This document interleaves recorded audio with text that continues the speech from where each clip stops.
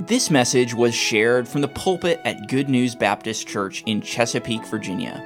For more information, visit us online at goodnewsbaptist.org. So we're looking at the theme this week of going and making disciples. So I have some questions for you. When does this thing of making disciples, when does it begin? Have you ever thought about that? Is it when a person gets saved? Maybe it's then that we start trying to disciple them. Maybe it's when they come to church or join the church. Is that when we start to disciple someone? I want you to turn in your Bibles to Jude, if you would. Jude 22. You see, if we're going to disciple anyone, we have to see people through the eyes of Christ. We can't maybe necessarily look at people like we would normally because, wow, that person looks weird. Right? Or, I don't want to get too close to them, or, what branch of the military they were in or something. I don't know. But we have to be able to reach people. In Jude 22, the Bible says, and of some have compassion, making a difference. And you may have heard, we have a lot of new people in our church, and so you're going to get a little bit of the same stuff maybe this week that you've already heard. But, just for those that haven't heard, as a police officer, I'm straightforward with people. And so I stopped this lady one time for window tint. And don't judge, okay, until you hear the end, okay? So I stopped this lady for her window tint, and I gave her a ticket. I went up to the window and, "Can I have your license and registration, please? The reason why I stopped you is for your window tint." She gave me her license and registration. And I went back and I wrote her ticket, and I come back up and I'm, "Okay, so your court date's this day right here. I need you to sign by the line. Sign by the line is not a admission of guilt, it's promise to prepay, or that you show up." I said it all. And once I said it all, she says, "No habla English." And I said, "Well, that's too bad because we live in America and the going language is English."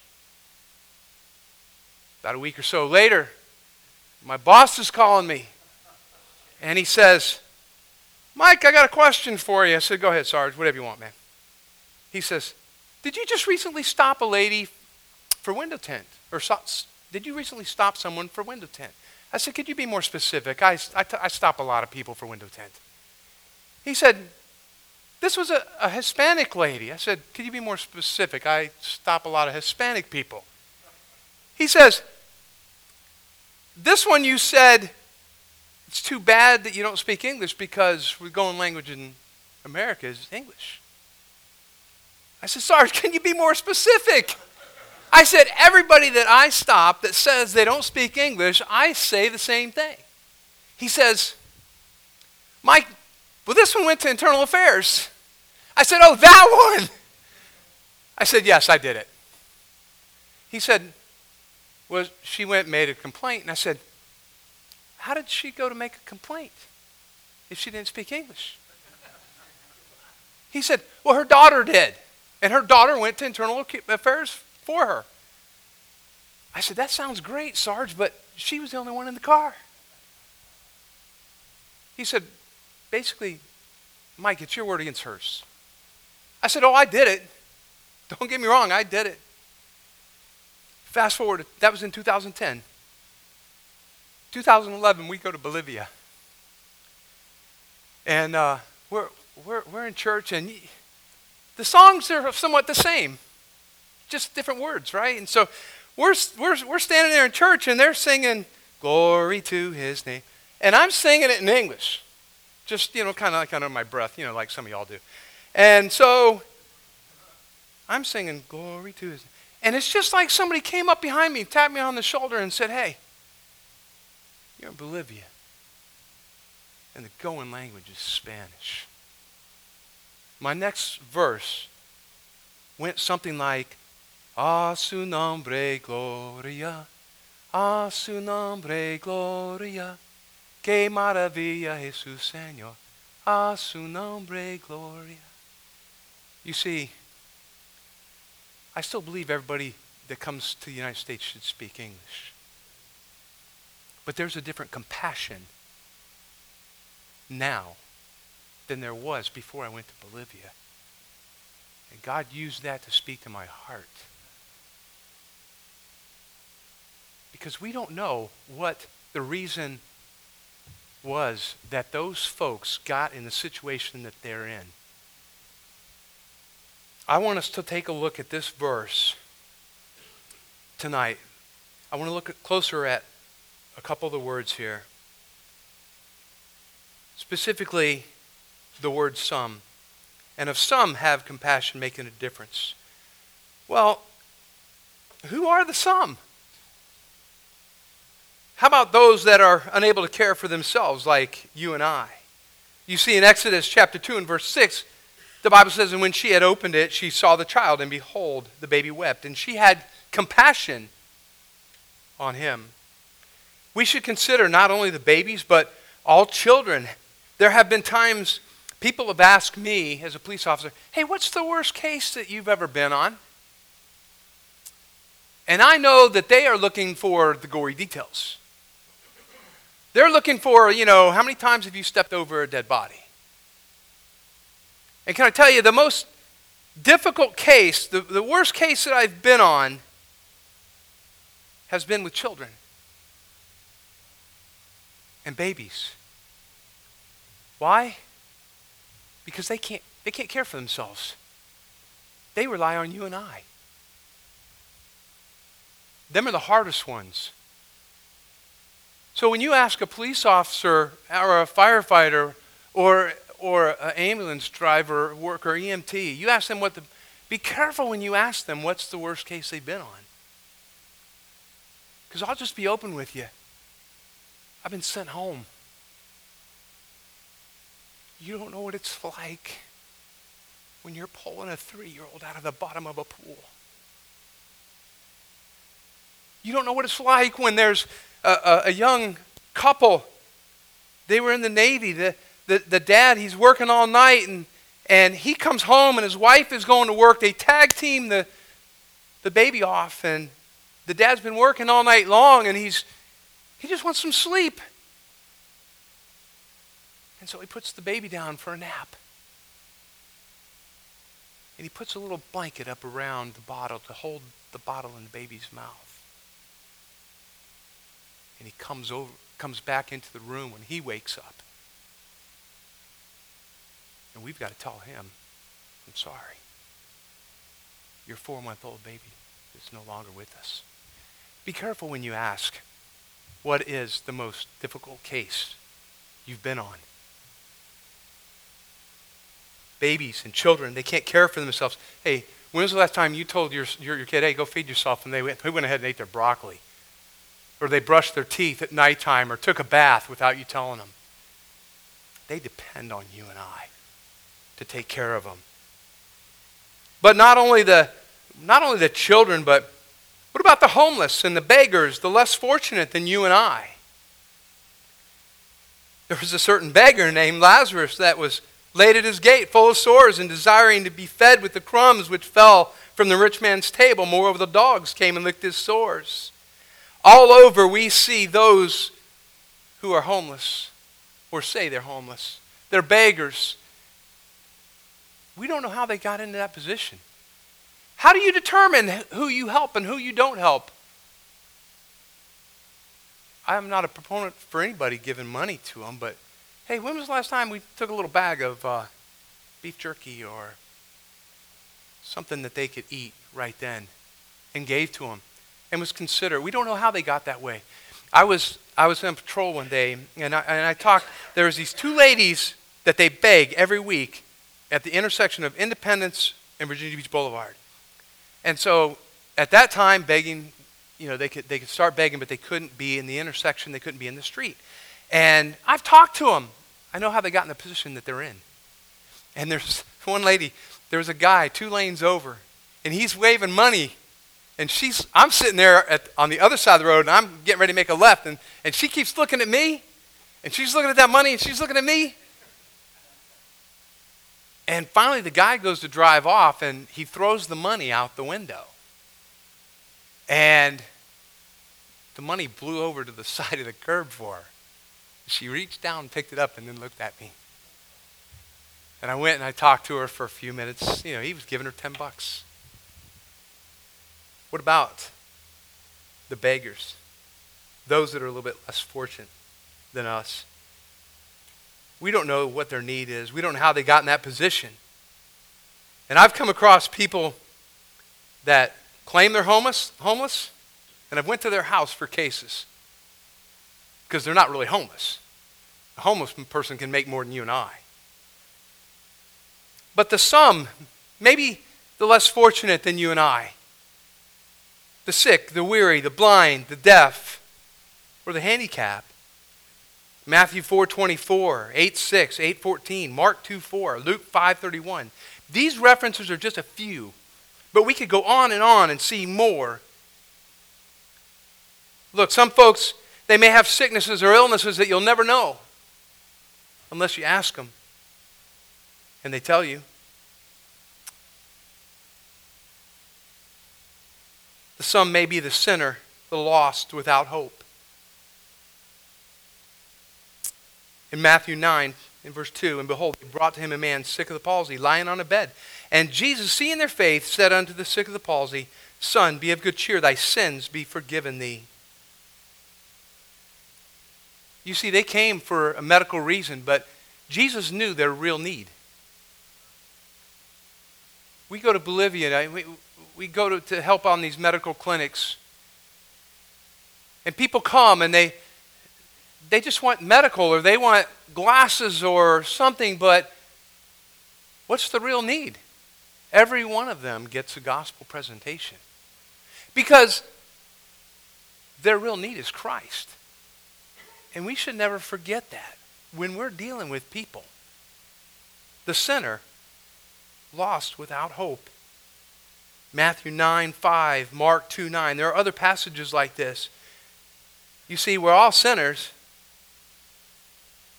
But you know what? Every one of us was a whosoever once upon a time. It got every one of us.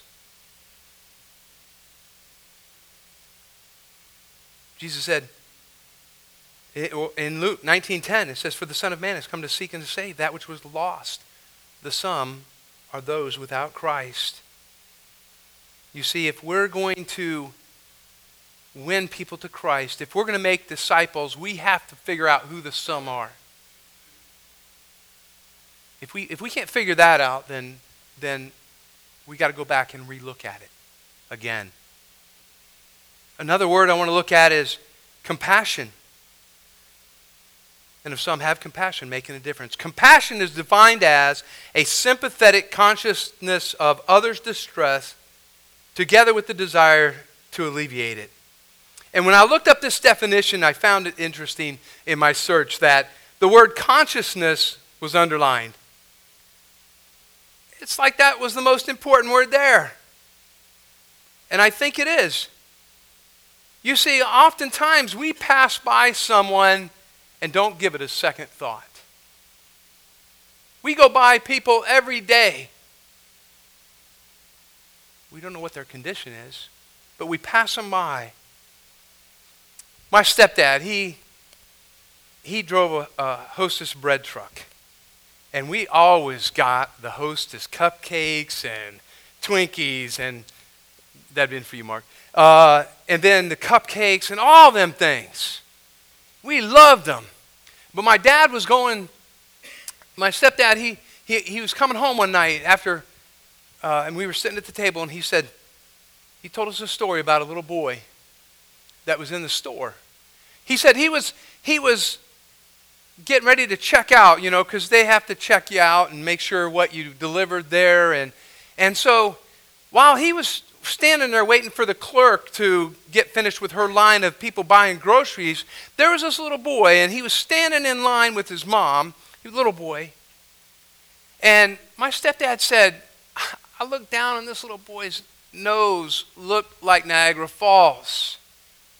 He said it was just, he said I couldn't take it anymore. He says I reached down, I got my handkerchief out of my pocket, and I reached down and I wiped that little boy's nose.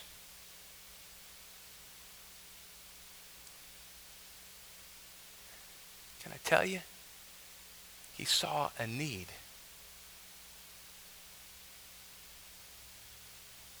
The other side of that story is my stepdad wasn't saved at that time. We got people who aren't even Christians. Don't claim Christianity, that are doing more than Christians do. Having a conscious, sympathetic desire to eliminate that problem. Wow, if we could only get a hold of that. What we could do for Christ if we could just get a hold of that. Compassion. Over and over we can see the Lord had compassion and acted on it. You know, I was struggling with what I was going to preach tonight. I really don't like being told what I'm going to preach. It just, for me, it's hard. I struggle with that. And then a couple times this week, the word compassion was used. And I just kind of mixed a couple of my other messages together for this and think we need to have compassion for the lost. We need to have compassion for others because we don't know what their condition is. Shouldn't we have compassion on those around us? Those unable to care for themselves? The Bible says in Psalm 86:15, but thou, O Lord, are a God full of compassion. Psalm 111:4 says, the Lord is gracious and full of compassion. And yet we come to church every time the doors are open. And my question is, do you leave the same way you came in? I don't know about you, but I'm guilty. I have that problem. When should we start making disciples? I'm thankful we have those in the nursery taking care of those who can't take care of themselves. When you see the children sitting in church who were not long ago in the nursery, like Pastor Brown's children, like Brother Wagar's children. That's a good time. That's a good start. When should we think about starting to make disciples? I'm thankful for those who give up Sunday mornings to go and work in the junior church. And then we see them, when they get out of junior church, they are able to come in here and then they can excel. That's a good place to start, don't you think? I'm thankful for the Taylors. Look, me and Martin, we badger each other all the time. But I'm thankful for the Taylors. I'm thankful for the Rocks. And the Smiths going up there and working with our teens. Hey, that's a good area to start, don't you think? I mean, they are going to be our next generation. They're pretty impressionable at that age. Because in a teen group, what's their next destination? Graduation and out into the world?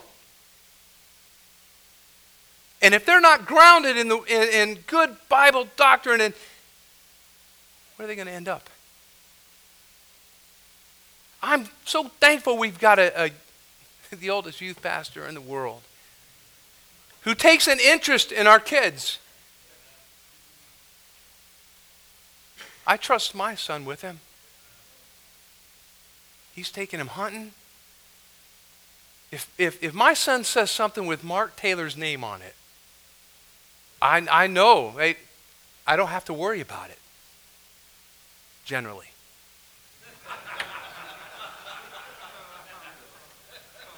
He has an interest in the kids. He takes some things. You have to get a hold of them. Because if you don't, they're going out into that world. And what are they going to take with them?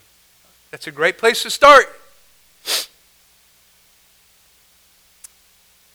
When should we start making disciples?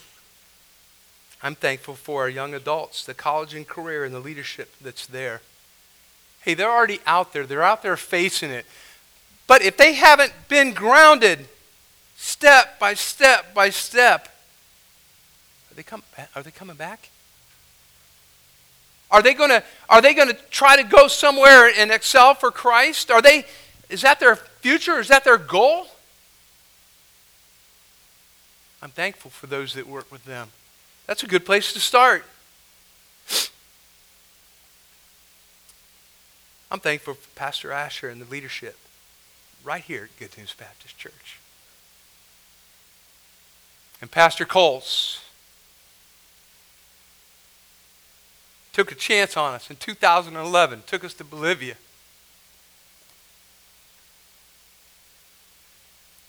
And for them, directing us to go and make disciples. It's a good place to start. It's a good place to be.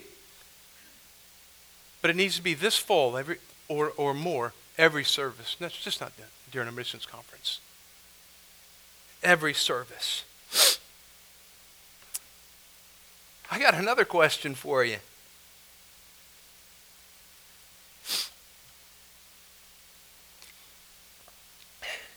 Bob Hughes,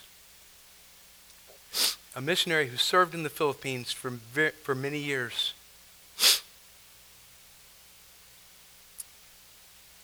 He argued, why do you need a call when God gave you a command? Yeah, we're commanded 5 times in the Bible. Matthew 28:19, Mark 19:15, Luke 14:23, Acts 1:8, John 20 and verse 21. You're given a command to go. You should need a call to stay home. The problem is we're not going anywhere. There was a pastor that once upon a time when he first got saved, he went and quit his job and he started going to Bible college. And they're like, what are you doing that for? He said, well, I got saved. Isn't that what you do? You get saved, you go to Bible college, you learn something about the ministry, and you go and you try to reach people for Christ, whether it's in church, whether it's a mission field, whether it's evangelism. Isn't that what you do? We're given a command.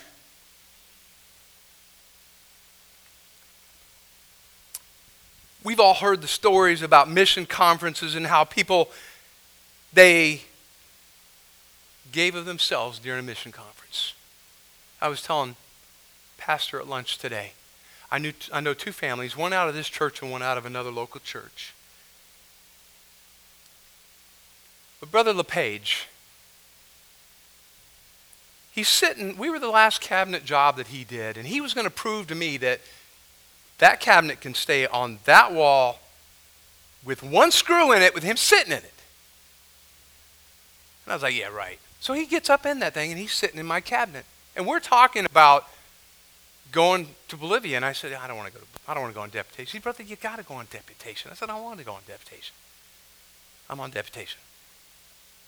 But he was telling me about the time when he and his wife, when they surrendered to the mission field to go back to Guernsey. He said he came down and he passed the plate and he put his faith promise giving in, and he went home and God just kept dealing with him. And he says later on that week he gave more. And then by the end of the week he went and told his wife, he says, dear, I think it's time. We got to go back to Guernsey. She said, I know. He said, why didn't you tell me? You could have saved me all that money.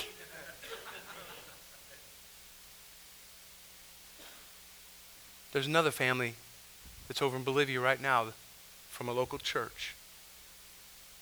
Same thing. I was taking some stuff over to their house because they were going to Bolivia, and I wanted to send it to Brother Robert.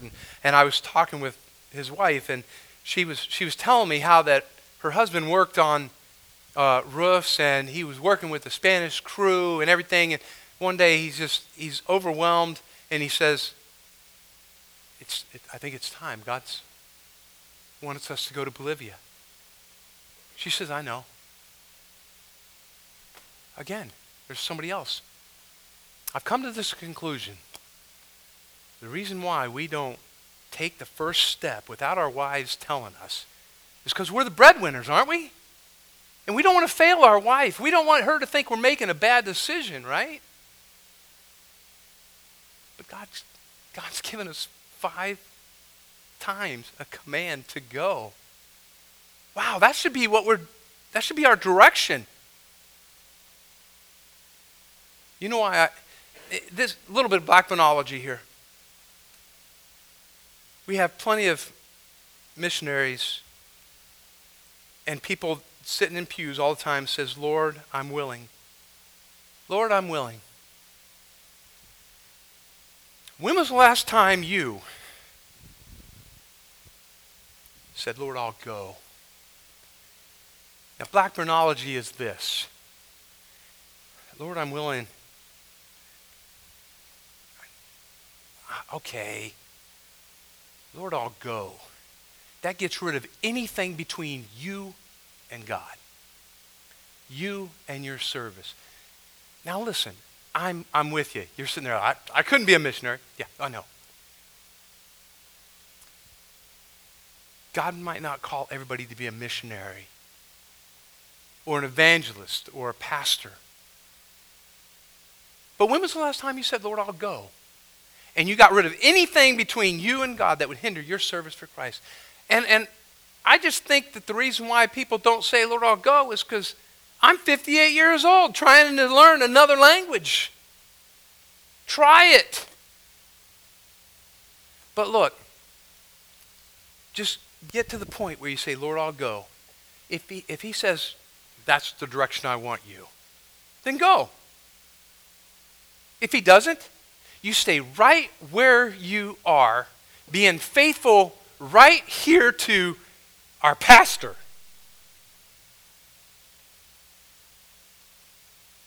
But when are we going to say, Lord, I'll go?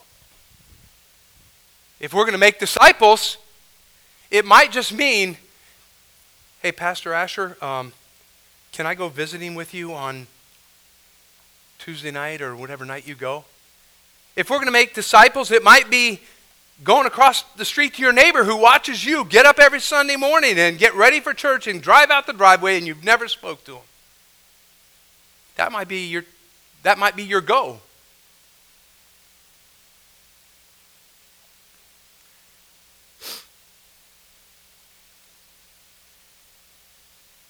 I want to show you some of the sum. Can we pull them up? This is some of the sum. This is my people right here. Can you go to the next one? That lady wanted me to hold her kid, her baby. I don't know why. I don't know what I got myself into. But what if she just said, hey, I want you to hold my baby? And not me. What kind of compassion am I having? Can we go to the next one? This is Diego. Whew. I'm just a white guy that played him in foosball.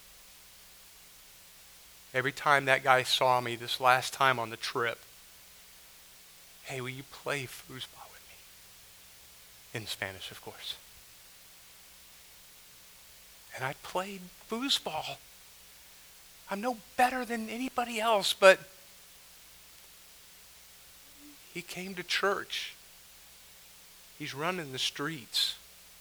He goes home when he wants to. He's who we should have compassion on. Go to the next one.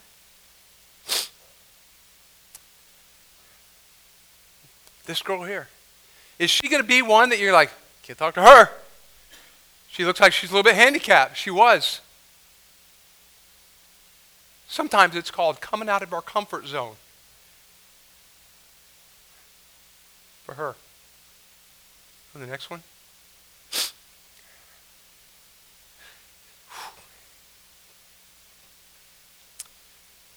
Cristobal. He's 40 years old. He came to the clinic. He walks everywhere on his hands. You can't see his legs because they're only this long. He goes everywhere on his hands.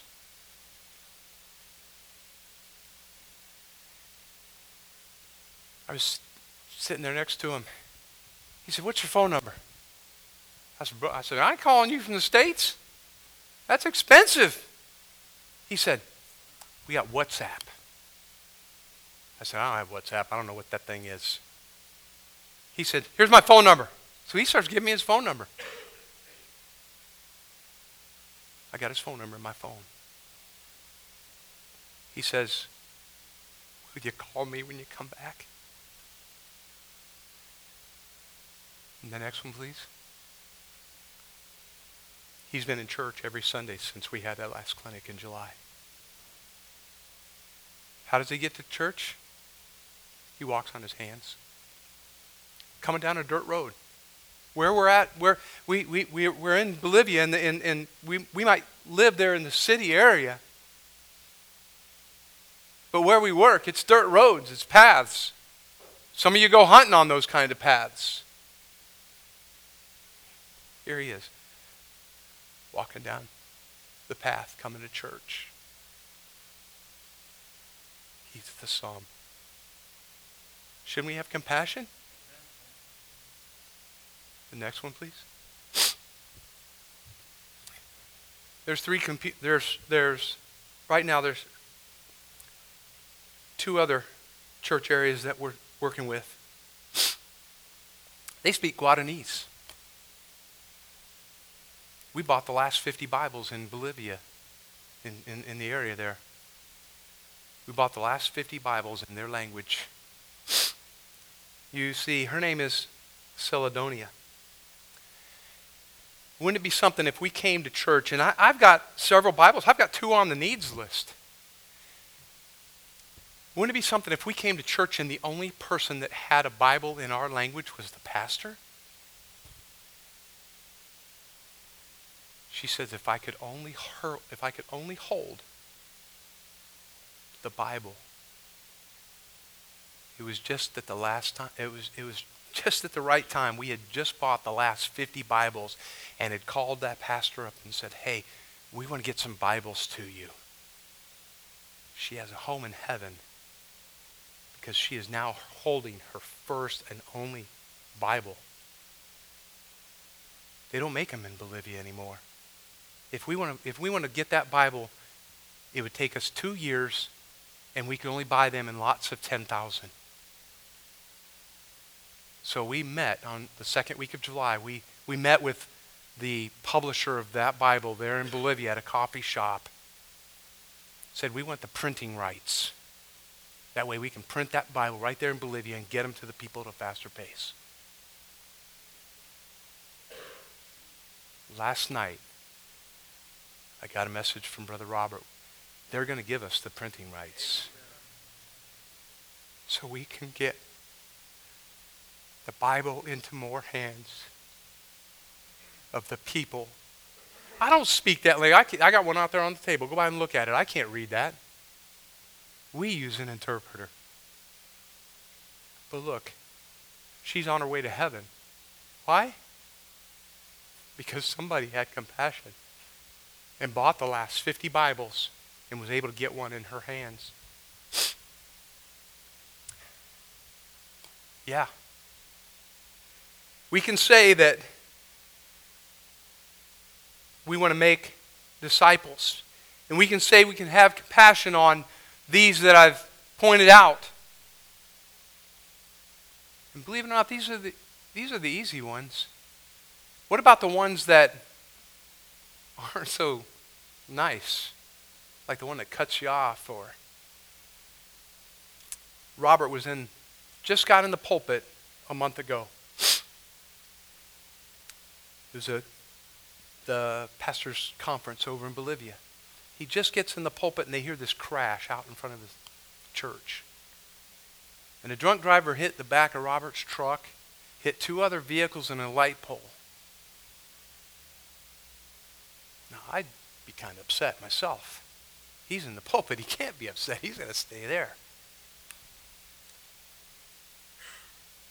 The Bolivian police came, and they came on a motorcycle. Said, all right, well, we're going to arrest him. Well, how's he get to jail? Oh, Brother Elsie took him in Robert's crashed up truck. Took him to jail. He's got to have a breath test. It costs to take a breath test in Bolivia. This guy don't have the money because he done drank it up. Guess who paid the breath test? Yeah, the missionaries. Robert's paid for his own truck to get repaired right now. That guy would be a hard one to have compassion on, wouldn't it? Yeah, Robert's got the deed to the guy's house now. But what's he going to do? Go kick his family out? No. He fixed his own truck. And the family before was not, he took him a Bible. Took him a Bible. The guy was in prison. He's still there. For this. Robert takes a Bible and said, would you give this to your husband in prison? That's having compassion. But we're so far removed because we're at another level. Oh no. Oh, but the grace of God, we'd be the one that was doing the crashing in. By the grace of God, we might be the one walking on our hands.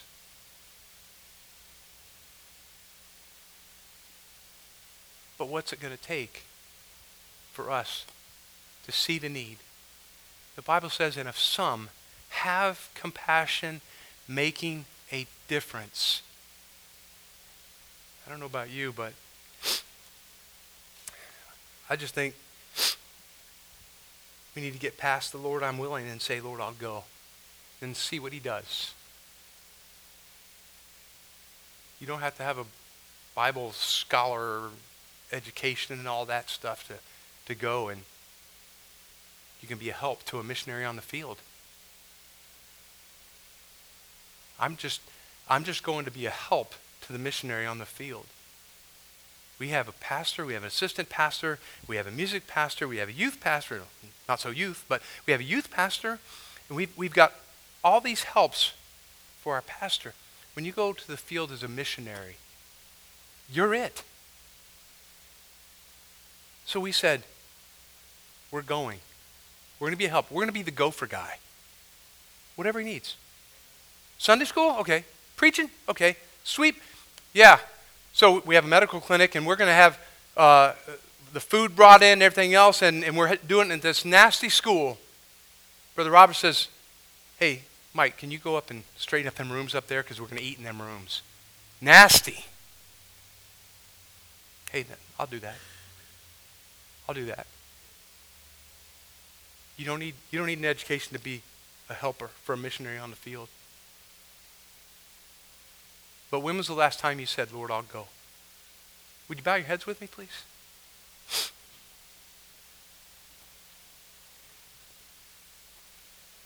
If we could only get that idea somewhere deep inside, Lord, I'll go. Lord, I'll go. But maybe tonight, you're here and you can't say, I'll go, because you've never said, I'm willing. Maybe you're here tonight and you can't say, Lord, I'm willing, because you're playing church. Maybe you're not on your way to heaven, but you can be. Jesus paid the penalty for every one of us in here. The Bible says, but God commendeth his love toward us, in that while we were yet sinners, Christ died for us. Whosoever shall call upon the name of the Lord shall be saved. That got every one of us in here. Maybe that's you tonight. I don't know. But that's if we're going to make disciples, let's start right there with our own hearts. You're not going to heaven because you go to church here, because your mom and dad brought you to church someday. But what is it for you? Are you 100% sure you're saved tonight? Or do you have some doubts? You might say, Brother Mike, I'm 99% sure I'm on my way to heaven. And I will tell you that I'm 100% sure that you need to get saved tonight, because 99% won't do it. You have to be 100% sure. So the questions tonight, 1, are you saved? Are you on your way to heaven?